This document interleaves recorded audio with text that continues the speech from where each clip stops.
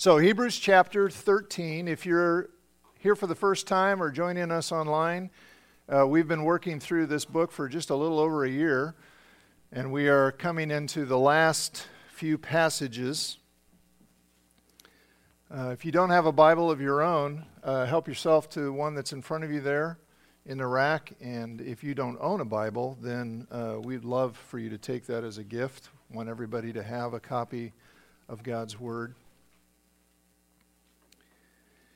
If you spend much time on social media, like Instagram or Facebook, that's not a recommendation, by the way. But if you do, you have probably encountered a certain kind of post that has become pretty popular in recent years, and it goes by the name deconversion story.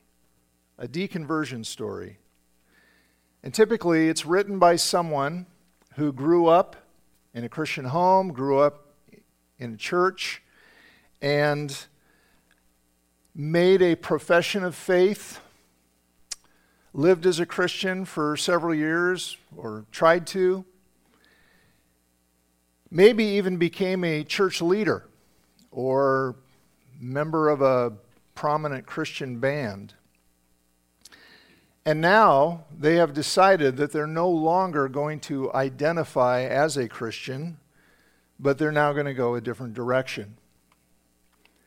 And for those of us who still do identify as Christians and who believe that everyone needs to hear the good news about Jesus and enter into a personal faith relationship with Him, these stories are heartbreaking. They're very troubling. We can read the reasons people give for the decision that they're making, their decision to walk away, and they can be really hard to hear. Especially if there's a story of mistreatment at the hands of some wearing the label Christian. And our hearts just can ache, and we can sympathize with at least some of what they're saying. And we can just wonder, what in the world is going on? What is up with this being a trend? What is with this new trend of people walking away from faith in Jesus? But the thing is, it really isn't a new trend. Well, the social media part of it is new. But ever since the time of Jesus, there have been people who once identified with Him and with His people who later decided at some point to walk away. And we see this in the pages of Scripture, actually, in the New Testament, in the Gospel of John, chapter 6. After Jesus has just said something that many people did not like, it says in verse 66, "From this time many of His disciples, followers, turned back and no longer followed Him." The Apostle John says in 1 John 2:19, he's talking about this same phenomenon. He said, "They went out from us, but they didn't really belong to us, for if they had belonged to us, they would have remained with us." And then, of course, the most notorious example of all is Judas Iscariot, who was part of the inner circle of Jesus. He's part of those 12 guys who were with Him 24/7 for over 3 years. And he not only walked out on Jesus, he sold Him out. Now I want to be very clear. I am not implying in any way that somebody who posts a deconversion story is like Judas. That's not my point. My only point is this phenomenon of people who once followed Jesus, later on deciding to walk away, that's not a new phenomenon. It's been going on for 2,000 years.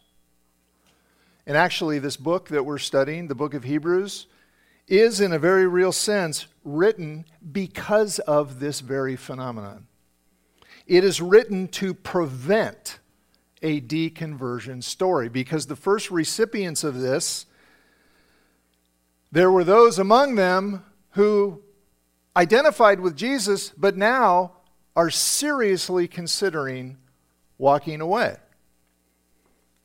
And we've talked about this before, but these were Jewish people who had responded positively to the message that Jesus was the Messiah, that he's the Son of God, that in him all of God's promises find their fulfillment, and they embraced that initially. But since most of their countrymen did not accept that message, they were feeling this intense social pressure to walk away, to stop hanging around Christians, to quit talking about Jesus, and to just go back to their previous way of life, go back to the previous Jewish rituals and customs. And this book was written to them to say, don't do that. Don't do that. Don't turn away from Jesus. And so this book gives us reason after reason for why Jesus is the one who fulfills all of the Old Testament promises and rituals, and how he alone can make us right with God through his once for all ultimate sacrifice, perfect sacrifice for all sin. He is God's ultimate and final word to humanity. And if you walk away from him, you are walking away from your only hope to know God and be right with him and experience eternal joy. And here in chapter 13, the writer is reminding us of several key truths he's already talked about, but he wants us to keep in mind so we don't walk away. Because here's the thing. I almost hate to say it, but it's the truth. The temptation to walk away can happen to anyone. Anyone in this room it could happen to. Because we are broken people, and we live in a broken world. And life can be very hard. Until Jesus returns, as he promised he will, and rids the world of all evil and all suffering, it can be very hard. And maybe in your life, it feels especially hard, and Jesus isn't doing the things that you want him to do. The things that you've asked him again and again to do. Or maybe you've experienced big hurt at the hands of some who call themselves Christians. Or maybe you're feeling the pressure to walk away because you want the approval of some people who do not approve of Jesus and his ways. Well, in light of everything this book is telling us, if you are weighing Christianity in the balance and trying to decide if you're in or out, make sure you're considering the real thing. Because there are a lot of distortions out there. The writer of Hebrews wants to make sure that we are dealing with the real Jesus. Not some imitation Jesus, not some phony, watered down Jesus, the real Jesus. The one who was heard and seen by eyewitnesses, seen alive again after his death. Not some politically correct, socially acceptable Jesus. Make sure you're dealing with the real one. And this passage helps bring that issue into focus. So I'm going to read now in Hebrews 13, beginning at verse 7. Remember your leaders who spoke the word of God to you. Consider the outcome of their way of life and imitate their faith. Jesus Christ is the same yesterday, today, and forever. Do not be carried away by all kinds of strange teachings. It is good for our hearts to be strengthened by grace, not by eating ceremonial foods, which is of no benefit to those who do so. We have an altar from which those who minister at the tabernacle, he's talking about the Levitical priests of the Old Covenant, those who minister at the tabernacle have no right to eat. The high priest carries the blood of animals into the most holy place as a sin offering. We'll talk about sin offerings in a little bit. But the bodies are burned outside the camp. And so Jesus also suffered outside the city gate to make the people holy through his blood. Let us then go to him outside the camp, bearing the disgrace he bore. For here we do not have an enduring city, but we are looking for the city that is to come. Through Jesus, therefore, let us continually offer to God a sacrifice of praise, the fruit of lips that openly profess his name. And do not forget to do good and share with others, for which with such sacrifices God is pleased. What I want to do with this passage is I want to point out 6 crucial Christian claims. 6 crucial claims by this writer and really by the other New Testament writers about Jesus and what it means to believe in him. Now, I want to be clear what I'm trying to do. I'm not going to try to prove these 6 claims. I would love to talk about each one of them and all the reasons for believing that that's a true claim and why it's sensible and right and rational to believe it, but I'm barely going to have time to just point to them. But the reason I want to point to them is because these are foundational claims of the true Christianity, authentic Christianity. And anybody who actually wants to weigh that in the balance, who actually wants to consider authentic Christianity, must take these 6 claims seriously and decide what to do with them. So here's the first one. Claim number 1, God has spoken.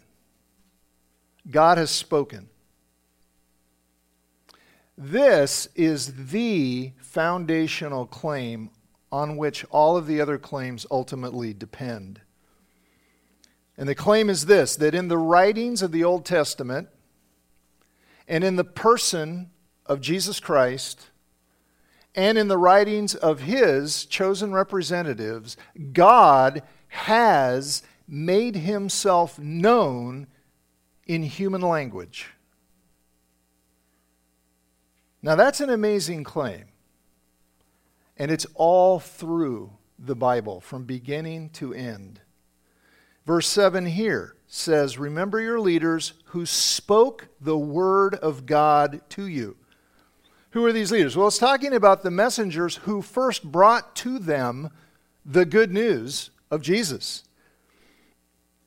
His main point here, if you read it, is remember those guys, remember how they lived, consider the outcome of their lives. So it's kind of just in passing that he says that their message was the Word of God. But that is typical. We see that all through the New Testament, that the message of Jesus is a message from God. It's the message from God. In fact, that's where this book began, back in chapter 1, verse 1. In case you don't remember, since that was over a year ago, look at it. Hebrews 1:1. Long ago, at many times and in many ways, God spoke to our fathers by the prophets, but in these last days, he has spoken to us by his Son. And see, that's the reason then why those first messengers left their homes and why they risked their lives to take this message of Jesus everywhere. Why did they do that? Because they were absolutely convinced that it wasn't their message. They didn't make it up. They didn't dream it up in some dark, smoke-filled room. They got it from God, and God told them to tell everyone about it. And He's told us the same thing. I want you to be sure you see how serious this is. This is so serious. If the message about Jesus is just a human opinion, if it's just human insight, human philosophy, well, then whether or not you accept it or reject it is of little consequence. Doesn't matter. But if it really is the message from God, then what you decide to do with it is the most important decision you will ever make. So that's claim 1, God has spoken. Claim 2, believing God's word, that is, believing what He has spoken, leads you to trust God's Son. Believing God's word leads you or will lead you to trust God's Son. So the point of the message that these first leaders brought to them, the point of this word from God is to invite you, to encourage you, to challenge you to put your personal confidence in the person of Jesus Christ. That's the whole point of the message. So verse 7, consider the outcome of their way of life, these first messengers, this first group of apostles and so on. Consider the outcome of their way of life and imitate their faith. Now, isn't that interesting? Look what he doesn't say. He doesn't say, hey, consider the way of life and imitate their way of life. Consider what they did, do what they did. Consider how they lived, live the way they lived. He doesn't say that. He says consider their faith or imitate their faith. Why? Well, because you and I know. You can copy somebody's behavior. You can do the actions, and it's totally phony. I mean, that's the whole meaning of hypocrisy, right? You do the right things, you claim certain things, maybe sing worship songs, maybe quote scripture, but you don't really believe it. Your heart's not in it. It's these leaders' faith you need to imitate. That is, to believe what they believed, or, much more accurately, to believe whom they believed. To believe whom they believed. That's why the very next verse talks about Jesus by name. Jesus Christ is the same yesterday, today, and forever. The faith we need to imitate is faith in a person. To trust Jesus the way they trusted Jesus. Make sure you get this. If you want to consider true Christianity, you've got to get this. The main thing in being a Christian is not doing certain actions. It's not believing certain doctrines, certain teachings. The main thing is believing in a certain person. Knowing Him. Trusting Him. Obeying Him. Loving Him. Living in relationship with Him. A few verses. Matthew 11:28. Jesus said, "Come to me. Come to me, all you who are weary and burdened, and I will give you rest." John 7:37, Jesus stood up and cried out, "If anyone thirsts, let him come to me. Let him come to me and drink." He's talking there of spiritual thirst and spiritual satisfaction. John 1:12, to all who did receive Him, Christ, to all who received Him, to those who believed in His name, He gave the right to become children of God. Do you see what these invitations are inviting us to? They're inviting us into a relationship of trust with a person, the person of Jesus. So that's claim 2. Believing God's word will lead you to trust God's Son. Claim number 3. Jesus is always reliable. That is, he's always worthy of your trust because he never changes. Jesus is always reliable because he never changes. Okay, so you just read, hey, imitate the faith of those first leaders. Look at their example of life and imitate their faith. Well, why should you do that? Why should you imitate the faith of those who spoke the word of God to you? Because, verse 8, Jesus is the same yesterday, today, and forever. Imitate their faith because the same Jesus who was with them will be with you. The same Jesus who saved them will save you. The same Jesus who kept his promises to them will keep his promises to you.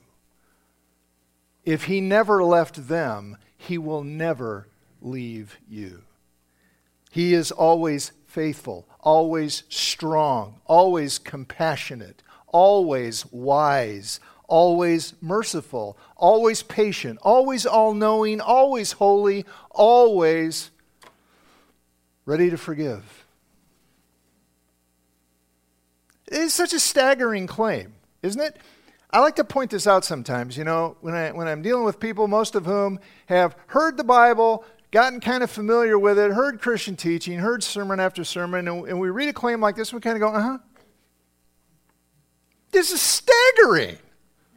Jesus Christ is the same yesterday, today, and forever? You realize how outrageous that is if it's not true? And the only way it can be true is if Jesus fully shares the eternal nature of God, which is exactly what this book claims.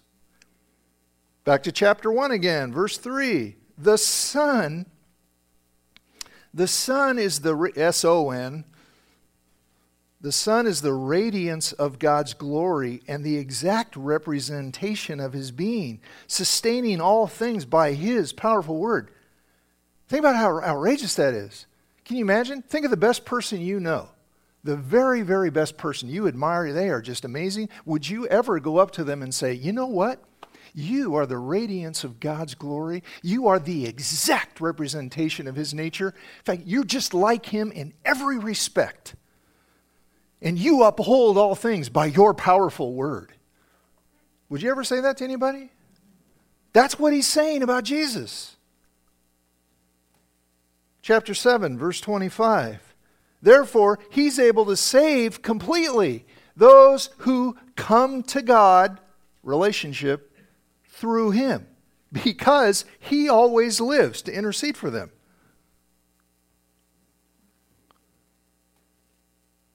That's the claim. Jesus is always reliable because he never changes. Claim number 4. Jesus' death is the only solution to our unholiness, our lack of holiness. Jesus' death is the only solution. So verse 12, and so Jesus also suffered outside the city gate to make the people holy through his blood. Okay, now what the author is doing here, you can kind of get lost, so let me try to unpack it. What he's doing is he's talking about Jesus' death as the fulfillment of the sin offerings of the Old Covenant. Okay, so the Old Covenant, the covenant that God entered into with the people of Israel through Moses there at Mount Sinai. We talked about that some last time. These sin offerings. Okay, so there are all these different kinds of offerings you can read about in Leviticus and Numbers, Deuteronomy, and so on. You read about these offerings, and some of the offerings were called sin offerings. And the sin offerings, especially the big sin offering, which was once a year, called the Day of Atonement. Instead of those sacrificial bulls and goats being eaten after they were sacrificed. So you'd take your animal there to the priest, and he would sacrifice it, and then he would take some to eat, he and his family, and give you the rest for you to take home and barbecue.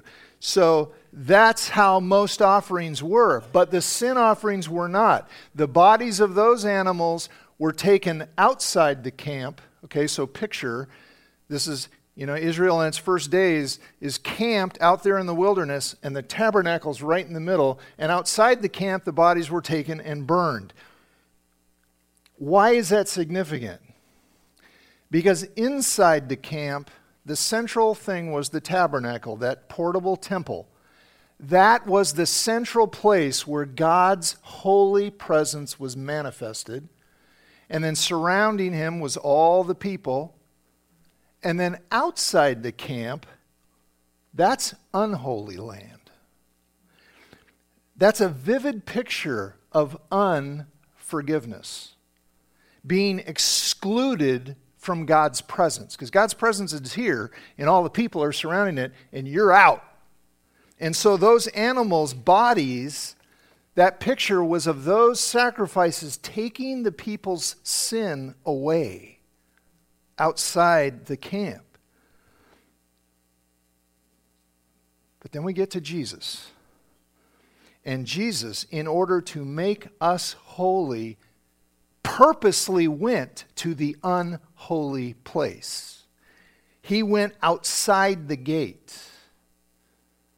And he took our unholiness onto himself and died in our place. And when we put our trust in him, then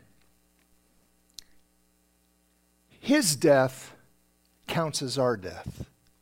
And his life counts as our life. And his holiness counts as our holiness. His cross has become the final, ultimate altar where sin is fully atoned for once and for all. It's staggering. Hebrews 10:10. We believers in Jesus, we who have entered into relationship with him, we have been made holy through the sacrifice of the body of Jesus Christ once for all. It's glorious. But do you have any idea how offensive that is to human pride? How offensive that is to human pride. If you think of yourself as basically a good person, you're going to have trouble with this. You really are. Because you're being told that not only are you not good enough for God, you're actually bad enough that the Son of God had to die an excruciating death in your place in order for you to receive his forgiveness, his pardon, his holiness, and then be right with God through no merit of your own, entirely because of what Jesus does for you. See, if you think you're a good person, that's hard to swallow. If, on the other hand, you know, in your heart of hearts, you know that you fall far short of God's perfect goodness, and that you do not deserve his acceptance. You do not deserve to be in his holy presence. You deserve only his judgment. If you know that, then the message of Christ willingly dying in your place for your sins in order to give you complete forgiveness of all of your wrongs, all of your wrong thoughts, all of your wrong deeds, all of the things you should have done that you never did.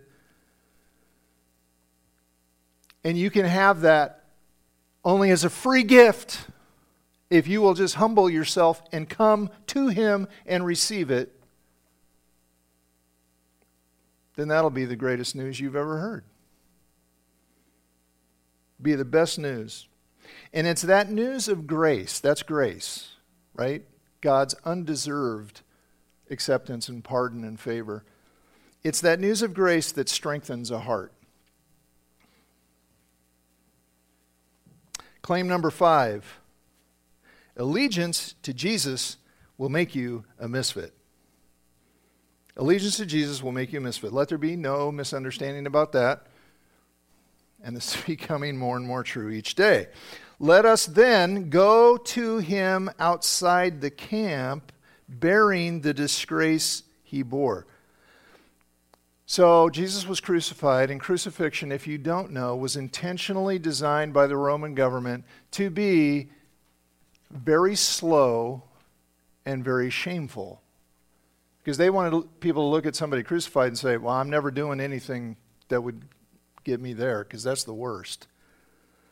Reserved for the very worst criminals who would be nailed naked to a cross next to a busy road so that people could watch them writhe in agony for hours.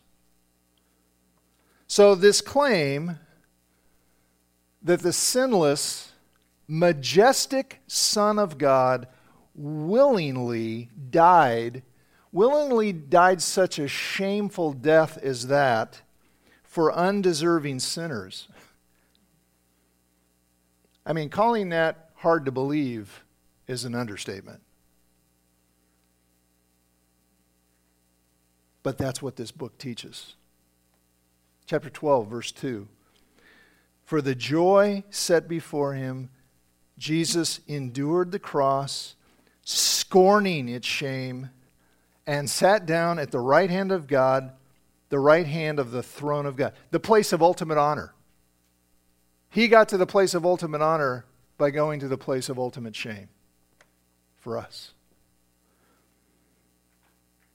And here's the thing. When you pledge your allegiance to him, you are risking serious shame and serious disapproval from those who do not approve of Jesus and his ways. To align your life with Jesus will put you at odds with what this world teaches about so many things. Your own people may reject you. Your own family may reject you. But you will be in very good company. Acts 5, verse 40, the council, the Sanhedrin, called the apostles in and had them flogged, beat the tar out of them. Then they ordered them not to speak in the name of Jesus and let them go. The apostles left the Sanhedrin rejoicing. Why? Because they had been counted worthy of suffering disgrace for the name. We have a choice to make. Whose approval do we really want? Do we want the short-term, never-lasting approval of people in this world that's passing away? Or do we want the eternal approval of God in his eternal city that's coming? Claim number 6. Through Jesus, worship becomes a way of life. So verse 15, through Jesus, therefore, let us continually offer to God a sacrifice of praise, the fruit of lips that openly profess his name, and do not forget to do good and share with others, for such sacrifices God is pleased. What's this saying? It's saying that now that Jesus has come, genuine worship no longer involves a temple or an altar or animal sacrifices or eating certain foods and not others. And the Jewish people this was first written to were struggling with this. You can imagine how difficult it is. Well, maybe you can't, but I mean, that's their whole life up to this point. And now they're being told that because of Jesus, everything's changed. And they were likely being told by their countrymen who did not accept Jesus that, look, you guys, you're walking away from the temple, you're walking away from the priests, you're walking away from the sacrifices, you're walking away from the holy foods. You guys are cutting yourself off from the very presence of God. You're cutting yourself off from God's approval. And Hebrews says, no, that's not true. Jesus has fulfilled all of those symbols and all of those rituals that were meant to point to him and his perfect priesthood and his perfect once for all sacrifice for sin. We are sustained, we are nourished by His grace, not by religious ceremonies. True worship is now, catch this, it's through Jesus. And it's only through Jesus. Through Him, God wants us to present a different kind of sacrifice, a different kind of offering. A lifestyle of praising Jesus with our lips and doing good, generous things that He commands with our hands. Now, praising Jesus with your lips, what is that? It is not simply going, praise Jesus, praise Jesus, praise Jesus. That's not it. Okay, that's fine. I'm not speaking against that. Praise, the biblical concept of praise is telling others about the greatness of Jesus. That's biblical praise. Notice it says the fruit of lips that openly profess His name, the name of Jesus, doing exactly what, your countrymen are telling you not to do. Quit talking about Jesus. No, sorry, can't do that. I got to tell you how great He is. And so that means not only when we gather like this, but also when we're out there in real life land, we are to tell of His goodness as we talk to other people. We're to bring Jesus into our conversations because He deserves our praise and because it pleases God. And then we need to back up what our lips are doing with good, generous works. So there you go. There's the 6 crucial Christian claims. Now, if the Christianity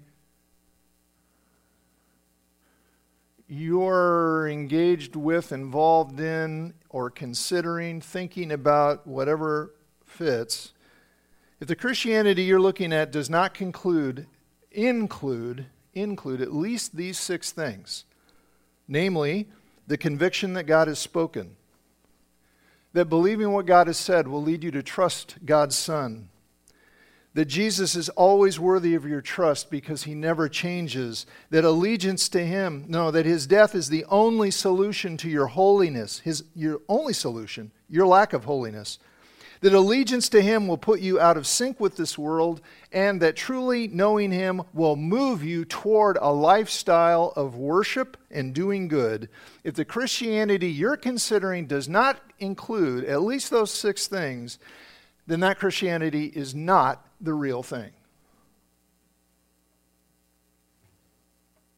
If you would like to talk about any of these claims, I would love to have that conversation. You can just write a note on your Connect card, send me an email. You could talk to Tyler, you could talk to Cindy, you could talk to the person you came with probably. Love to talk about these claims if you have any questions about them. Just make sure you're dealing with the real thing. That's the plea. Let's pray together.